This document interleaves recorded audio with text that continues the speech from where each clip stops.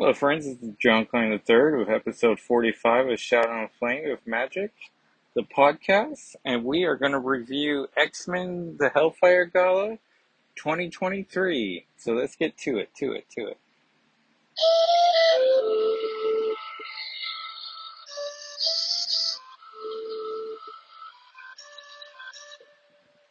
And thanks again to Francisco for providing the theme song to the podcast. We really appreciate it, and you. And this is a first for the podcast where I'm going to try to review a digital comic, so let's see how that works out. And, Then I know I said we are going to do a Secret Invasion, but then I got access to a digital copy, and uh, in the effort to maybe try to stay current with big events, there was no bigger event than the X-Men Hellfire Gala, and so spoilers ahead. And so let's skip a couple pages to get right to the creative team because an all-star cast made this possible, or crew, I suppose. The writer is Jerry Duggan. Artist was Adam Kubert, Luciano Video, Matteo Lawley, Russell Dodderman, Javier Pina, R.B. Silva, Joshua Cassara, Chris Anka, and Pepe Larez. Color artists were Rain Perito, Cece De La Cruz, Matthew Wilson, Eric Arcasia, and Marte Garcia. Lettering was by Virtual Calligraphy. Tom Muir and the design was Tom Muir with Jay Bowen. And the Gods interlude was by Jonathan Hickman and Jerry Duggan. The writers, artists were Valerio Chisetti, and color artist was Marte Garcia. And this is part of the Fall of X prelude, I suppose, would be the best word for it. And it just came out last week, but for posterity, we'll say it was, well, actually, does this thing say it? The fine print? No, it just says 2023. So, May? No, July. Anyways. So the comic opens up with Scott and Emma talking about Miss Marvel, Kamala, 8 weeks ago. And Emma really wants Miss Marvel to come out as a mutant, and Scott wants her Kamala to come out when she feels comfortable. And then we cut to now, where Kamala wearing like maybe the skimpiest bathrobe, which I know this is like a rocking like 70 pages, but for my taste, or maybe for Kamala, like for my sense of what Kamala would like, and maybe I don't know all of her history, but I imagine she's a little more on the modest side based on all the costumes I've ever seen her wear. So I get the idea that the egg just hatched and she came out, and then someone quickly gave her a bathrobe they had on standby, but I don't know. I guess I wouldn't mind it like maybe a 9-panel grid where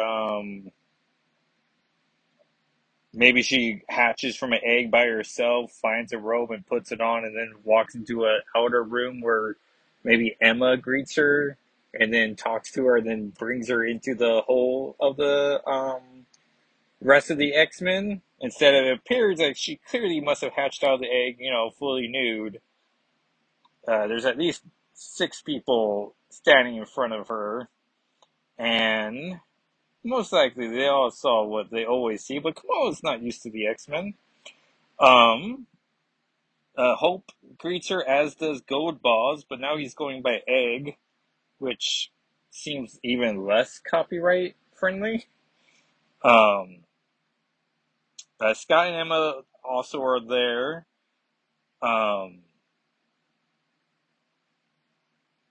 Kamala has to be told she's dead. She wants to know what happened, and she's like, well, you have to ask Spider-Man about the specifics. We do get confirmation or a reminder that Teen Scott did exist and that Adult Scott has all of his memories, so he does recognize, acknowledge their time as champions together. which is just a fun detail. Like at least they did that for the fans. Um, oh yeah, and then she's concerned about her parents not knowing if she's dead, um, or that she's alive now. So that's going to be complicated. They do explain how her becoming inhuman made it so that her mutant power didn't kick in. So maybe in a year from now, we'll find out what her mutant power was. Oh yeah, so then we get to the cast page. Oh no, here's the recap. The Hellfire Gala, Corcolla's premier mutant event of the year, in which mutants and humans from across the globe gather on My Kind's island to see who is elected onto the new X-Men team, and for the night of celebration and often revelation. During the first Hellfire Gala, mutants used the event to announce the recent creation of Krakoa, a sister mutant civilization of the recently terraformed Mars. At the second Hellfire Gala, the celebrations have contested by human protests at the recent revealed mutant resurrection process, scared by the new technology and the angry that humans had been left in the dark about it. Recently, the anti-mutant organization Orchis has been quietly fanning the flames of those fears through careful media smear campaigns and propaganda, while in the background their agents have been launched both violent and covert operations to weaken Coca-Cola and the X-Men. Each time it is held, the Hellfire Gala heralds in a new age of mutant revelation and history. This year will prove no different. The cast is Cyclops, Jean Grey, Emma Frost, Kate Pride, Iceman, Mystique, Miss Marvel, Professor X, Rogue, Rasputin the Fourth, Firestar, Talon and Sync, Destiny, Magic, what? Fisk and Forge. Um, the untimely death of Miss Marvel ended the debate over whether to tell Kamala that Survivor identified her as a mutant. Emma Frost's desire, as she announced herself as a proud mutant, was a political move. Disturbing revelations, both true and false, had sunk mutant-human relations to an all-time low. Still, there was no reason for hope if you knew where to look. Months of work finally done, Jumbo Carnation could finally relax. He and the My Kind's lighthouse keeper were certainly doing their part to foster interspecies relations. Um, the Cuckoos. Oh, I was about to say there's only four of them, but I see the fifth one's arm. Announced that this season's theme of the gala is friendship and futurism with dialogue. They announced that Storm. No, I'm sorry. They announced that Forge has a plan to solve the homeless problem and the unhoused problem and food insecurities. So that's nice.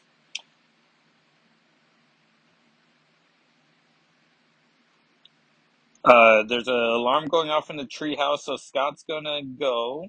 He takes off his gala outfit to reveal that he's wearing his 90s X-Men uniform underneath it, which that'd be pretty warm if he's wearing a uniform on top of a uniform. Jean notices Juggernaut and says that everyone recognizes that he is on the road to on a path of redemption, and so they are. Maybe he can become an X-Men if he wants. Kate Pride was always annoyed that she couldn't use the mutant transition system. She leaned against the gates as though they were walls, which always annoyed her fellow mutants. So then Kate's in front of one, and she's wearing a pretty nice outfit. It's like a pirate shirt. So it's like her regular pirate outfit, top, but maybe a little regal.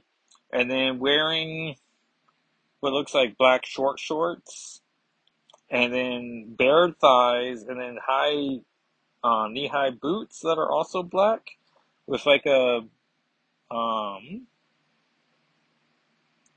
like tails that are black on the outside with a red inside. It's pretty nice. She looks amazing. But then Mystique comes in with a very like skimpy outfit. And Mystique and Destiny come through a gate, the one that Kate was leaning up against. And they're clearly in the middle of a fight, Destiny and Mystique. And then Iceman and his current boyfriend Romeo show up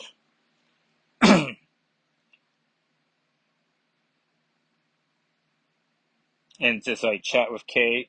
And then we see Miss Marvel's in a cool gala outfit, which all these are Emma approved. Xavier talks to Miss Marvel about he senses she's uncomfortable. He tries to ease her her concerns. Excuse me. He takes off his helmet, which apparently he rarely ever does, to the point when Rasputin the Fourth, who's, and I didn't read Sins of Sinister, but she's uh, like further down the Rasputin family chain. I imagine two generations down, as she's the fourth. Very tall lady, but with the metallic powers and the black hair, but also has the Soul Sword and also Ilyana armor. And so, and then I guess she has some other powers, like maybe she has Kate's phasing powers. We see Rogan Carol chit-chatting. Always nice to see those two getting along. Rasputin the Fourth, who's from the future, is recognizing Miss Marvel as one of her favorite heroes of all time. She's an inhuman, a Muslim, a mutant, a human, a savior of all the tribes. So that's a fun twist as well that Miss Marvel naturally found Captain Marvel to be her hero. And it turns out she herself is someone's hero. So, be careful what you do in the world because you don't know who's idolizing you. In the background here, I'm seeing the Vision. Oh, that's pretty cool. Kamala whispers to Rasputin the Fourth that she's a secret mutant. Um, so she's not quite ready to tell anyone. We get to the Gods inner page, which are these characters given names? Oh yeah, there's Dimitri and Wyn, and that's Wyn. And Wyn is talking to Magic, who doesn't appreciate that they're there. She smells magic on them. And they're there to, because when Hoxpox came out, Magneto famously said that humans have new gods now, and so now the old gods have taken note and are here um to see what the new ones are up to. So I imagine there's no editor's note here about like check out Gods issue 1, but which I don't know if that comes out after Secret Invasion, but Magic, or a version of Magic, just showed up in Secret Invasion. Nope. Ultimate Invasion, issue 2. So, and didn't do much in there, but she's part of the Russian mutant cohort. Uh, Cap Falcon, or Captain Sam Wilson, Captain America, is talking to mutants and just giving his opinion on them. I don't think they're name checked, are they? But then there's a warning about Washington D.C. So all the Avengers take off, and the Avengers are Captain Marvel, Scarlet Witch, Thor, Black Panther, and Vision. There's an editor note here from Jordan D. White saying, "I've seen an Uncanny Avengers free comic book day issue," which I had. There was no Kate or Magic in it, or Lockheed, so it didn't pass the test to get in here. Rogue follows suit, or the Avengers take off, and then she gets a Captain America warning. Captain America, Steve Rogers, has activated his distress beacon and is unresponsive. So Rogue takes off to there. She takes off her Hellfire Gala to show her 90s costume. So that's interesting. I do say take off, but it looks like it just phases away. So I don't know if the Hellfire Gala's costumes are all, or outfits are all digital or whatnot, but they're taking off. Still, Jean's assuring everyone that everything's fine. And now that the uh, outside folks are gone, it's now time to elect the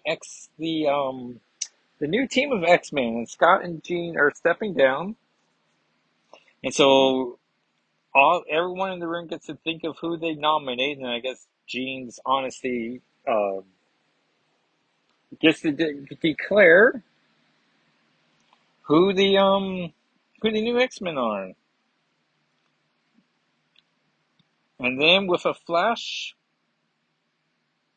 oh wait, and then with fresh blood, here they are, the X-Men. Your all new X-Men team, Talon and Sync, Prodigy, I'm sorry, that was Prodigy and Frenzy who was talking to Sam Wilson. So let's do this proper. Talon, Sync, Prodigy, Cannonball, Frenzy, Dazzler, Jubilee, and the Juggernaut are your new X-Men members, which is pretty awesome. A very diverse team. Talon is the version of Laura X-20, or the new Wolverine. Ugh. Laura, the Wolverine, who went into the. Why did I even attempt to explain this? Where is Phantom X from? No. The Children of the Vault with Serafina. They went in there. The X-Men thought Laura was dead, so they resurrected her. I don't know the whys of that. But then she wasn't dead. She was just in the vault with Sync, and so she's a older gal, and Sync remembers her, and then Laura gets to go around as Wolverine. So not too confusing because there's also Gabrielle, um, who used to be Honey Badger, but I want to say her name changed too. I don't know. I need to learn more about Laura, but I like that she's, um, the Wolverine, and I like how she was in Fortnite as X-23. Well, I like that she's in Fortnite, as X-23, unfortunately. But this is a great team. Cannonball there for the New Mutants representation. Jubilee there for the 90s representation. Sync is there. Oh yeah, Sync and Jubilee from Generation X is fun. Prodigy for the new X-Men. Frenzy always deserves a moment in the limelight. Speaking of limelight, Dazzler and Juggernaut are always fun together. And Juggernaut's a giant fan of Dazzler's. So once thinking he killed her, and then she just resurrected herself because that's a power she has that no one's ever going to explain. These candidates have the makings of an astonishing X-Men team. Unfortunately, fate had other plans. And sorry to drop in, Nimrod crashes into the new team, killing most of them. Which hopefully the plan is that maybe once Fall of X is done, that these will be the X-Men team, and they get to actually have a proper run. Because I think it works. I mean, they at least deserve a proper 6 issues. Nimrod avoided detection by orbiting the Earth and descending from the thermosphere at terminal velocity. Everyone in the gala would have been killed were it not for Jean Grey blunting the shock wave with her telekinesis. And then Julie's like, F you, machine. And Nimrod's like, no need to be rude. Which I don't know this Nimrod to have a sense of humor, but people on Twitter have told me that, I guess ever since Hoxpox, he's had a personality. Maybe the key to the success of Nimrod. Magic and Psylocke, or Ravage, is trying to take control, get people around. Orchis has been planning this night for years. They use every tool at their disposal, controlling the message around Krokola's dangers in the media. And the Magic whips out her sword. She's wearing a nice golden gown, has her hair in a braid, and armored right boot, thigh-high boot, as well as left glove. So classic Magic armory. And depowering Magic by poisoning her with nanotechnology that inhibit her X gene. Oh no, my powers, they're not working. I can't teleport. Ugh, that was a horrible Russian accent. Why did I even try that? Like, niet. Oh no, my powers, they're not work. Nope. I thought I could give it a second run up. I gotta work on my accents. There have been easy escape from this ambush. And then Bobby runs into Nimrod, um, and he's, quite offended that Nimrod's going to try to kill the mutant, so he's there. He's like, then you programmed to die. And Bobby's by giving some of his, what are the kids calling it now? Feats? And he's like, I terraform an entire planet. Where are you compared to that? Funny you should mention that. I'm going to liberate each planet one mutant at a time, starting with the X-Men. Orcus planned and drilled. They executed the false flag attack in DC and the assassination attempt on Captain America. They were dividing and conquering. Success would only be measured in corpse. First, they needed to take out the Omega level mutants. And then he zaps Bobby with something that burns him from within. I have to hand it to you. Didn't think anyone could ring my bell like that. And Bobby's very confident, then you're in trouble. Wait, what's happening to me? I can't see. Gene, Scott, Warren, where are you? Interesting that he doesn't mention Beast. And then Bobby just melts away in front of his boyfriend and his last girlfriend he had, Kate Pride, which I can only imagine is on purpose that that's happening. And then Wilson Fisk and Typhon Marys is looking in the background as well, as is Meryl and Magic. Omega 2 is dead. Now where's Omega 1? And Jean, just knowing that they're talking about her, is like, I'm right here, murderer. I'm wondering if that terrible robot brain of yours will have an answer for what can stop the Juggernaut. And then she does the first fastball special of the issue. Once again, Jean caught a sonic boom and directed it into the set gnome, which is what Nimrod is. And Juggernaut's just back on his feet, ready for more. Jean Grey began coordinating the defense, but she didn't have long. The rest of Orcus's forces were inbound. Previously, just a single Stark Sentinel had nearly succeeded in killing the X-Men. Now they faced them all. And Sync's trying to use his powers. And using Polaris' powers he synced with. He got a force field up. But they're hitting him pretty hard. He's trying to see if anyone's reached out to Storm, but that's not working. Then all of a sudden through the gate is Dr. Stasis, who's the Club Sinister, and he is bringing back Carmita Shardar, who's the new, not the new, but the Omega Sentinel in a new design.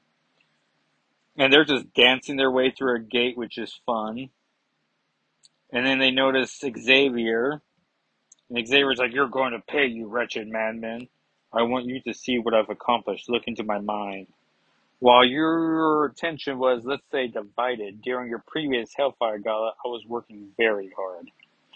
And your pharmaceutical factories, it wasn't hard. I just flipped a few switches, and ever since then, you've been peddling medicine with a backdoor kill switch. Oh my God. What have you done? No, don't you get it? What have you done? Allow me to introduce Dr. Modoc. Just Modoc, please. Doctor sounds cooler. Pay attention, Xavier. Witness what we can do to the humans in your so-called machine or medicines. And then we see two responses. Some people are just holding their skulls in a panic, and others. So I guess those are the freeze responses, and then these ones have fight. Oh no, it's all three. That's why. So it's freeze, fight, and flee. And the ones who flee, unfortunately, did it from 20-story windows. Emma's trying to get people moving. Kingpin has lost his wife, Typhoid Mary. Orcus hadn't just hacked the Krakoan medicines, but also their transit system by coercing his secrets from Horticulture, which was the X-Men's villain versions of the Golden Girls. Always fun. Every second, the news tightened around mutantdom, but they were putting up a hell of a fight. And then we get to the second fastball special, and we see Kate Pride running at Strong Guy, Guido, who's wearing a nice blue and yellow tux, because his X Factor uniform was blue and yellow. And she's like, "Been a while, Strong Guy. I need a ride to the closest Sentinel." "You bet, Kate. Happy landing." And then she phases right through one of the Stark Sentinels, um, which Jerry Duggan's also the current writer of record on Iron Man, and so he has a follow-up issue that leads pretty much right off of this, that's setting up the Frost Stark wedding, um, that Mark Waid and someone else wrote about in the history of the Marvel Universe, and they did a fun little future storylines, and that one is what captured people's imaginations. Uh, and she says it's been a while, which I can imagine, they meet various times, but I don't remember Strong Guy and Kate Pride having any conversations ever between each other. So it'd be fun to see um, if anyone else remembers when they did. Uh, Kate Pride had always been able to disrupt technology. That's why it was so ironic that she could never use the Krakoan gates. She had finally found technology that could disrupt her. And if this was a lighter comic, I would have loved a reference to Astonishing X-Men, where Colossus does a fastball special, wherein Kitty was the ball in that scenario, and she also gets thrown through a Sentinel, and Emma's like, "Scott, you cannot keep throwing people at your problems." And Scott's all, "No, no, it's a good plan." Kitty saw a moment and took advantage of it. Oh. So Typhon Mary, who I didn't recognize about half the chalk makeup, she's scared, and Kingpin's like, "Mary!" And then Omega Mutant punches him in the face, and it looks like a wicked tongue comes out of his mouth, but maybe it's his blood spitting out. And Kingpin's like, "You will pay for this." For a moment, it looked like the mutants had managed to turn the tide. Exodus was just throwing targets with his mind. The Five were the cornerstone of success of the Krakoan age, and they were a formidable team in their own right. With nothing but a thought, Prometheus, Proteus transmuted metal to glass. Orcus would have lost that night if the fight had been fair. Rasputin the Fourth was an entire team of X-Men in one body. She's been sent back with the powers of several mutants. The one that mattered at the time was Kate Pride. And so she grabs Miss Marvel, and they phase away from the fight. And Miss Marvel, not wanting to be completely out of the battle, uses her big old hands and knocks the Sentinel off his leg, which Proteus is changing one of the Stark Sentinel's legs into glass.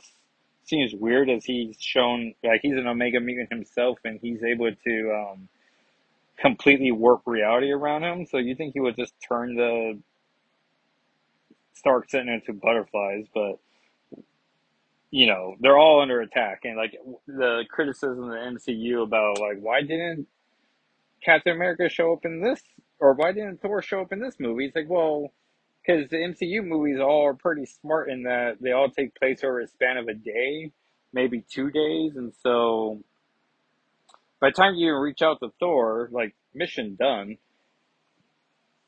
Or they take place in a location where you can't just easily um, get someone to show up. Um, and Rasputin the Fourth tells Kamala to go help the Juggernaut, which I guess is just a transitional phase to let us see where Juggernaut is. "You picked the wrong party to crash, buddy. I already apologize for that." And then Nimrod blasts the Juggernaut into a tower. The tower that changed not one but two worlds has survived the strike from above and the fire within, but it couldn't survive the strike from the unstoppable juggernaut. And this tower just crashes, though I don't know the significance of it. You could hear a pin drop as Jean spoke quietly in their minds. Stop. I have you. I have you all. No one's going. She's talking to the people in the now crashing tower. No one else is going to die tonight. Let me apologize to our guests. I'm sorry this has been just a horrid night. Everyone at Orcus listened very carefully to me. Tonight you trespassed against us and chose violence. Let all those thoughts go and you will survive to see dawn. I'm going to gently place our friends down, and then I'm going to change your minds. That was the pleasant threat as you could expect from Jean Grey, and she meant it. In another moment, there wasn't going to be any flesh and blood who hated mutants. The tell to the next move, Orcus' attack was kept secret even from Dr. Statius. It's now or never, friend. It takes a lot of careful planning to kill a telepath. The assassin had to be ready to strike on Mykins or New York if Jean had answered the alarm at the treehouse. Mariah X had everything she needed: patience, time, and an artificial mind that was immune to telepathy. Scott, I need you back at the party now. And then we see Mariah X come out of the gate and then lands with a thunk. And then she stabs Jean through the neck from behind and goes, "Hello, Jean." Ugh, that's a horrible Scottish accent. And then we see, we cut to Scott, who has been dropped out of the treehouse. Jean, I'm so sorry. The treehouse, it was a trap. I'm not going to be able to help you. My legs, I can't feel them. Jean, why can't I feel you? Jean! And Mariah says, "Look at me, Charles. Look at what I've done. And see what has happened to the one you love the most." What was on that dagger? A little something we found in a place called Otherworld. I believe you call it Blight Swell. I don't have enough of it concentrated for ye yet, but I will. The sight of Jean struck down detonated a bomb in the children of the atom. Every mutant launched themselves to war in a righteous fury. Victory will be theirs. How could it not? The enemy was not strong enough to stop them all. Then Briar X holds the same dagger to Xavier's neck. Stop them, Charles. Do it now, or we will fill airwaves around the world with Mordok's sweet music, and all those humans you help die like squealing piggies. Stop! God forgive me. And then he just, so when he said stop, he stopped everyone. I surrender. Deliver the terms, Doctor. We hacked more than just your medicines. We also hacked your gates. Right now they're all point off world. We will kill no more humans if you all leave. Nightcrawler just went on an assassination spree. A mutant clone caused an inferno in New York again, and your drugs were poison. There is a cancer surgery, Charles, and you are the cancer. I could never get all the mutants agreed to simply walk off Earth forever. You just made them stop, Charles. Now make them walk, or every drop of blood that spills will be on your head. Now let's discuss consequences. The first time a returned mutant is found on Earth, you will kill a human. The second time, the cost will be 10 humans. Then 100. I suppose you're smart enough to know about the powers of 10, which is fun as 10 of swords was X of swords, and people thought it was 10 of swords, or X of swords, just the letter, and or weapon X was actually weapon 10. I found it fun. Please don't make me do this. And then we see Jean in one of the cooler moments. Firestar, wake up. Jean, is that you? Yes, Angela. And I'm dying, and they've won. But Statius is lying about it all. Yes, lies are powerful. We'll need that truth to burn it all away. I can embed you inside Orcus. I open a door into Stratus's mind. I was going to erase it. I ought to for what you did to Cyclops, but I have to be bigger. We have to be bigger. I can make him think her I can make him think he recruited you. Recruited me to what? Orcus? Yes, I'm in his mind. As hard as we've been working to save the world, they've been working just as hard to destroy ours. They poisoned our medicines. Everyone ingested them as their hostage. They will blame us, which I guess is a fun twist too on how Sinister was able to do Sins of Sinister with messing the resurrection protocols and put a little Sinister DNA into people. And it turns out Orcus had the same plan. Um, they took credit for killing the Celestial back in Judgment Day, or AXE Judgment Day, whatever. And Krakoa meant well, but also made mistakes. I can't force you on this mission. You must volunteer. I'll do it. What's our story? Let's say you sent an overture to meet right after you were elected. No, before. Some of the mutants joked I was a narc. Let's lean into that. My election to X-Men becomes their good luck. And now we see the fake memory. And Stratus is like, so nice to receive your message, Firestar. I hope we can be great friends. If I need to, who do I throw under the bus? Beast. Tell them the truth and you can make stuff up about them. Everyone will believe you. Which I wish that word bubble was a little bit higher so it implied like, who do I throw under the bus? Beast. Like the urgency of it. But she's dying, so I mean, she's doing a pretty good job right now. Just like, here's the whole plan. And hopefully she's also going to relay this message to the rest of the mutants too. Unless everyone thinks she's a Firestar's a traitor. But like maybe she can't because like Xavier was in everyone's mind stopping them. So maybe Jean can't put that message in their heads either. Speaking of which, Xavier says, damn you for this. If hell is real, I'll see you there, Charles. Go, my X-Men. Which is also a fun, to me, my X-Men, but now it's the reverse. Mutants of Earth, this is Charles Xavier. You must not resist. You must comply. Walk through the closest gate. Be not afraid. All will be made clear. And know that in doing this, you are saving many human lives and perhaps that of your own. And you see Kurt saying resist in a triangle, so it's RESIST, which was in an issue of, oh no, I'm blanking on the name, but who started the Red Triangle Defense with Sunspot. Let's see here, can I open a new page here and not have anything get written? Let's see here, Sunspot.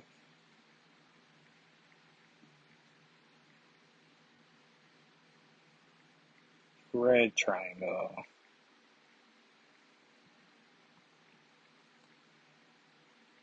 Probably should have wrote Marvel at the end of that.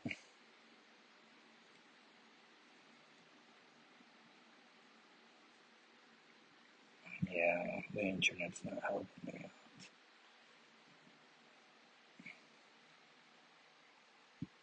Oh, X-Men Red. Um, X-Men Red number 10. Thank you, Reddit.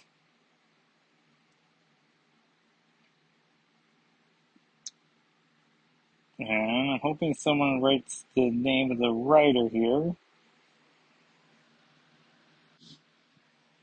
Al Ewing. How could I have Ewing? Yeah, like, oh, you mean the other major X-Men writer at the time? Like, yes, of course. Across the world, mutants were ordered by Charles Xavier to walk through the nearest Krakoan gateway. Some, like Nightcrawler, have been trained to resist such telepathic coercion and were employing Xavier's own Red Triangle defense strategy. On Krakoa, in the Atlantic Ocean, something unexpected was happening. A user of arcane magic was playing her own game with her own rules. And what's her name? Mother Righteous? Nathaniel Exus copied himself, Mr. Sinister, Dr. Stasis, and a spacefaring version of himself called Orpistarius. He did so because he sought to dominate all life, and perhaps it was, and those are the ones with the different playing card house on their head. Perhaps it was the love of a sick heart, but he also copied the visage of his wife, Rebecca Exus. Her name was now Mother Righteous, and her seat of power laid on the astral plane. Not a soul alive knew that she stolen away and trapped Cocola's Atlantic island in her lantern, or why. Except now we suspect that some of these gates are going into this tiny little bubble, so hopefully they're okay. Cocoa, Pacific. How much do we love mankind? London. Is it enough to stay away for a time? Yes, and as long as necessary to protect them from evil. I can feel so many of you resisting, but please trust me now. This is the right thing to do. Matapor. If we love them enough, we will give them the distance they need right now. And these all look like generic um, characters. Like I don't think we're supposed to be able to identify any of them. And on Mykins, we see Kate and Emma are both doing the resist now. Oh, we have a data page. Let me click this button. Okay. The X-Men secret weapon, the right triangle protocol for psychic defense. The X-Men are the lone superpower in the area of telepathy. Charles Xavier alone isn't powerful enough to be heard around the world simultaneously, I bet with modest amplification by Cerebro. Xavier began, I'm realizing now I could have been sitting completely differently with the tablet in my hands instead of awkwardly in front of me. Xavier began working on a telepathic defense largely in response to the emergence of telepath Emma Frost, aka the White Queen, aka Hazel Tyndall, aka the Ice Queen. So Hazel Kindle sounds new to me. The telepathic attacks can be something small in scope, like an insidious successive thought implant, i.e., you will forget to do something. Routines just as set an alarm on a specific day, but a telepath can also deploy what is known as a brute force attack, i.e., being commanded to attack another person or behave in a manner that is not conducive to the earth and safety of the victim or the people around the victim. Such attacks always require more telepathic energy to execute. The protocols were devised after the X-Men's first encounter versus the White Queen at the Hellfire Club. When dealing with aspects of the mind, it's important to consider the mind is comprised of the conscious, the unconscious, and the subconscious. Those three aspects are presented in the three sides of the triangle. The triangle had a second dimension in that it also represents the three functions of the mind: thinking, feeling, and wanting. All areas are exploitation vulnerable to telepathic modification. A skilled telepath can leverage their power in any aspect of the mind, and the victim may not be consciously aware of the intrusion. The red triangle is therefore both an alarm that an attack is occurring and a defense against the attack. The color red was selected because of the association with danger, and the shape of the defense utilizes the strongest geometric shape. Xavier was adamant his students become proficient in the defense in case he himself should ever become compromised. It was only through the Red Triangle Protocol that any of the mutantdom survived the second mutant massacre. Even now, when mutants meet, they often part with a single word: resist. So this is written from the future perspective, which is fun. Also, in this age of them repeating all the crossovers titles or famous titles that we finally got Mutant Massacre. Um, and I also like the idea too that this isn't just, or like, like Xavier only really taught like 40 mutants, and 40 might be the higher end of that number. And then after like Jubilee, I don't think he had any interaction with any like hands on. Like he didn't teach Generation X or X, I mean. And they were back to Firestar and Jean. Not everyone is leaving, Jean. Those who train to resist telepathic assault are harder to sway. They don't know why Charles is sending us away. They're using his own red triangle defense against him. We are mutant. We only know the fight. Resist. Then we're seeing some other mutants. But someone's resisting. Charles should start to use the others to force all of us through the gates. And someone's cursing Xavier. Firestar, find out about the poison on Mario's blade. And Forge is trying to resist. Their plans, their strengths and weaknesses, get all the information you can to the resistance, to whatever remains of us on Earth. Every mutant is an X-Men now.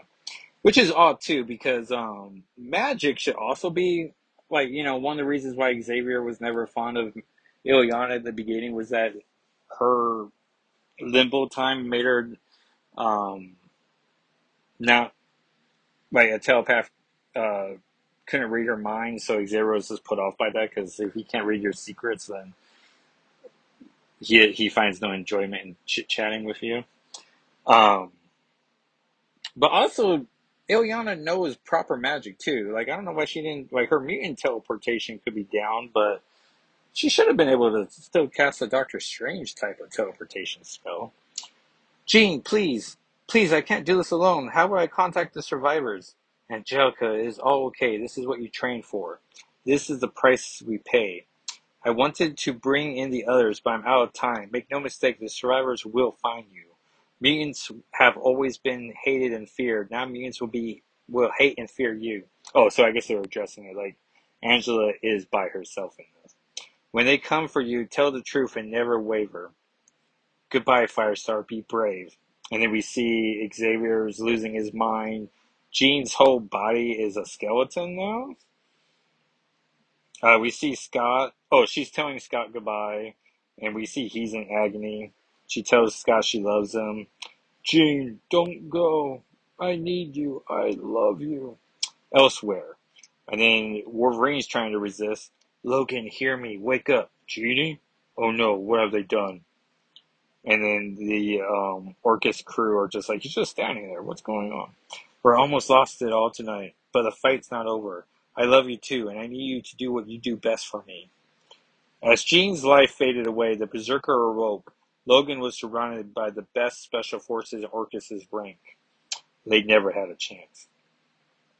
And Destiny says, this was our only chance. I'm sorry. Raven, listen to Charles. So much death and destruction, and it all accumulates with a giant X in the heavens, with the fall of the Krakoans. Exodus was a powerful psychic, but also a zealot. Charles explained the danger to the Sainted Five. Especially when they clearly wished to fight on, they had to be saved. One does not always need psychic powers to make someone do what you wish. Were they heading, even Charles did not know.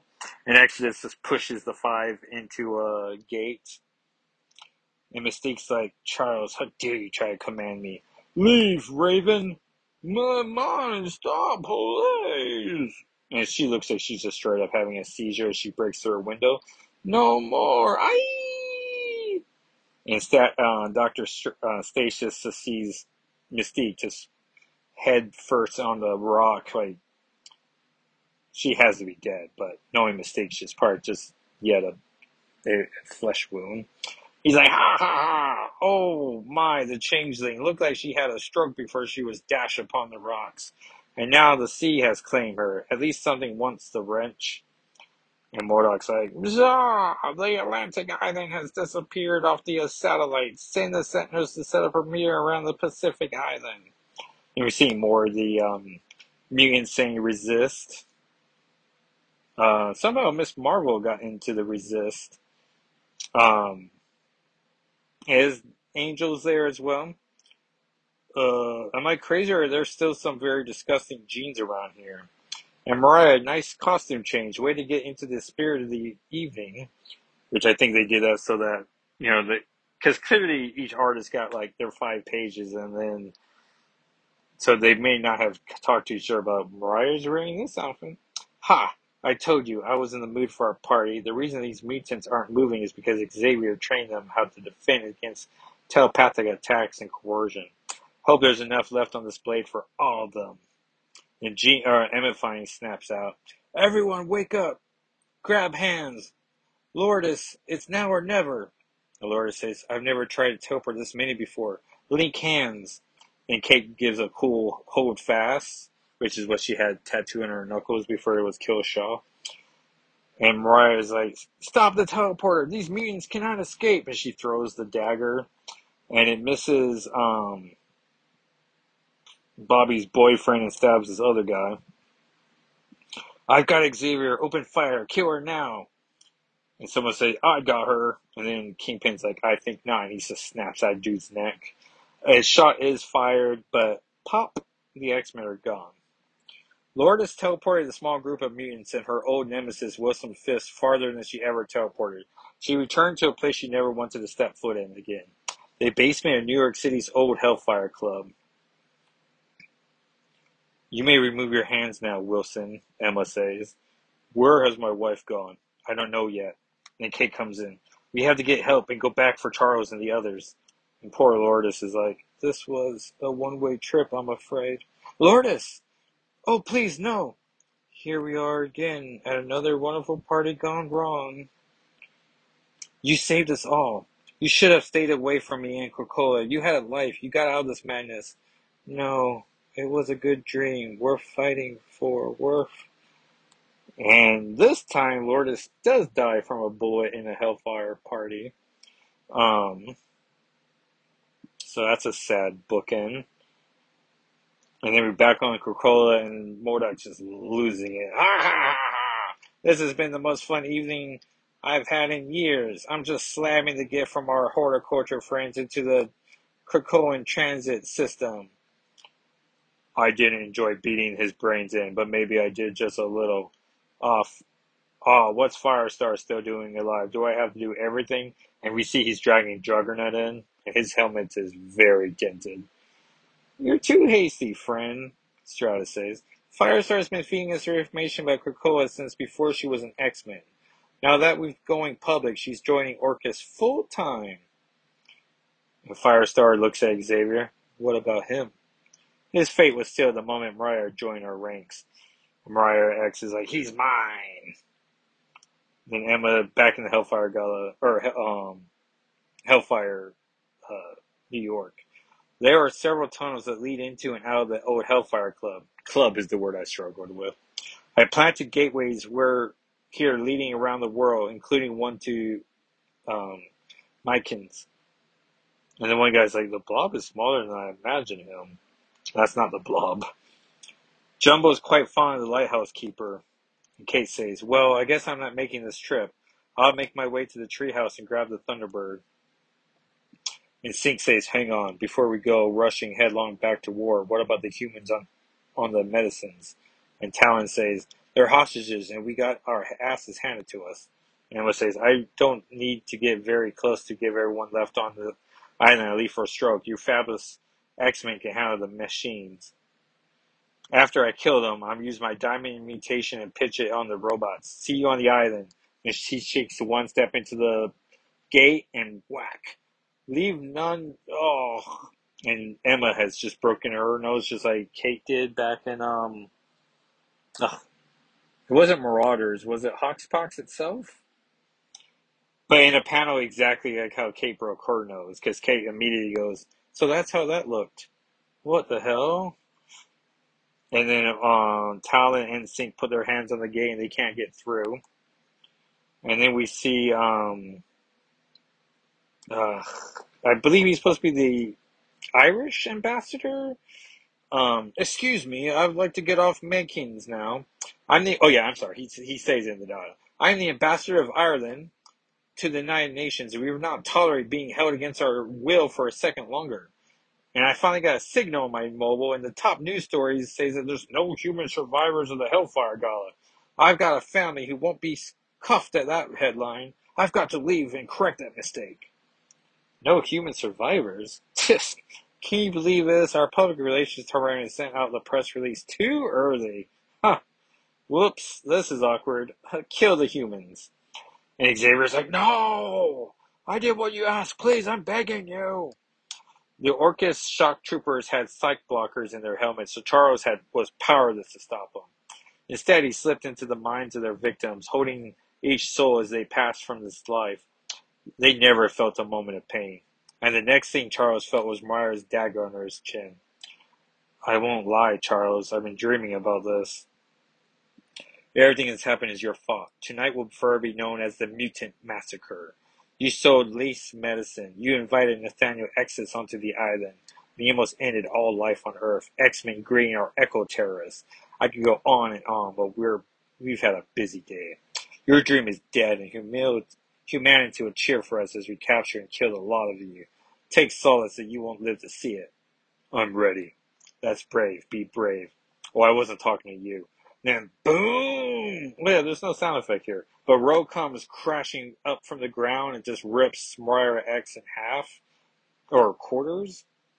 Because she's a head and torso, and then one arm there, legs over there, oh, waist down over there. I was just thinking out loud, stop her! And Rogue looks at Firestar.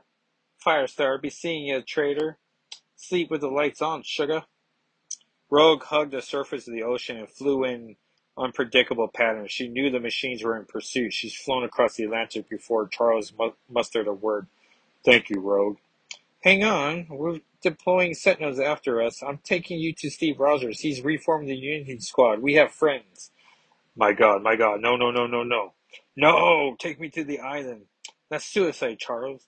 Please, you don't understand. They're all gone, Rogue. Who is gone? Our mutant family, everyone who walked through the gates. They were meant to go to Morocco. I can't reach them, any of them. They're all gone, all of them.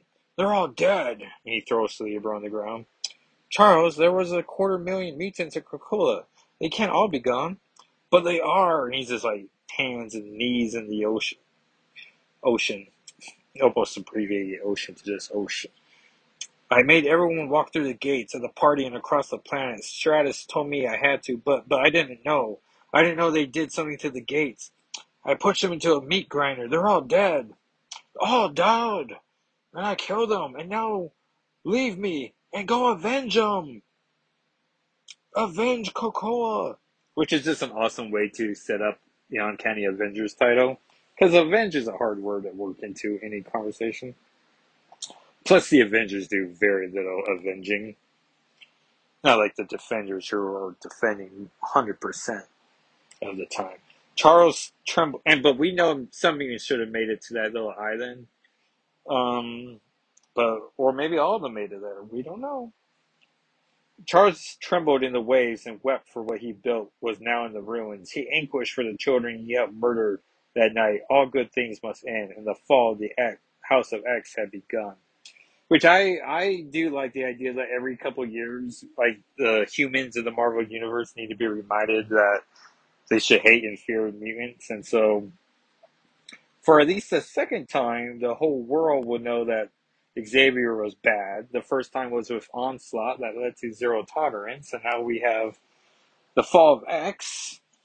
So, see how that all works out. Oh yeah, Pacific Island of Krakoa, population 1.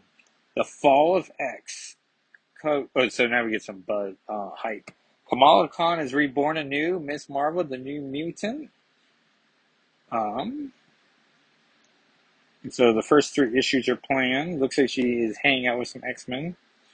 The next titles will be X-Men Hellfire Gala 1, which we read. X-Men 25, where Shadowcat becomes... Nope. Where Kate Pryde, the Red Queen, becomes Shadowcat. But with a K now. Children of the Vault 1, Astonishing Iceman 1, so he's not dead. Ghost Rider Wolverine Weapons of Visions Alpha number 1, Immortal X-Men 14, Alpha Flight 1, Dark X-Men 1, Ghost Rider 17, Uncanny Avengers 1, X-Men Red 14. And then back in the post-credit scene, we were back in the Hellfire Club. Kingpin's like, you have good reason not to trust me, but... And Emma says, I trust you. Orcus even less. Yes, I agree. You've made your point. We can't stay here. This one of the first places of the fascists will come looking for us. And Kate, well, take it from me. At least you all get used to not being able to use the gate. Gate? What? And then we see Kate leading against the gate like she did in the beginning, is now able to phase through a gate. And Emma's like, Catherine! And Kate's like, oh my God! Coca-Cola Embassy in Jerusalem, Israel, which is awesome that she went to Israel and Jerusalem. Well, I mean, if you're going to go to Israel, most likely any writer is going to mean Jerusalem, like how New York City is, like America. And someone there's like, what the hell is this? And Kate's on her back, and she's just like, ugh, you fellas aren't going to behave, are you? And that was X-Men Hellfire Gala 2023. And I don't know, I think reviewing an issue digitally worked out okay. I mean, I sort of missed the holding a comic in my hands, but for the most part, felt pretty much the same. So I'm hoping to at least get X-Men 25 digitally. That'd be fun. And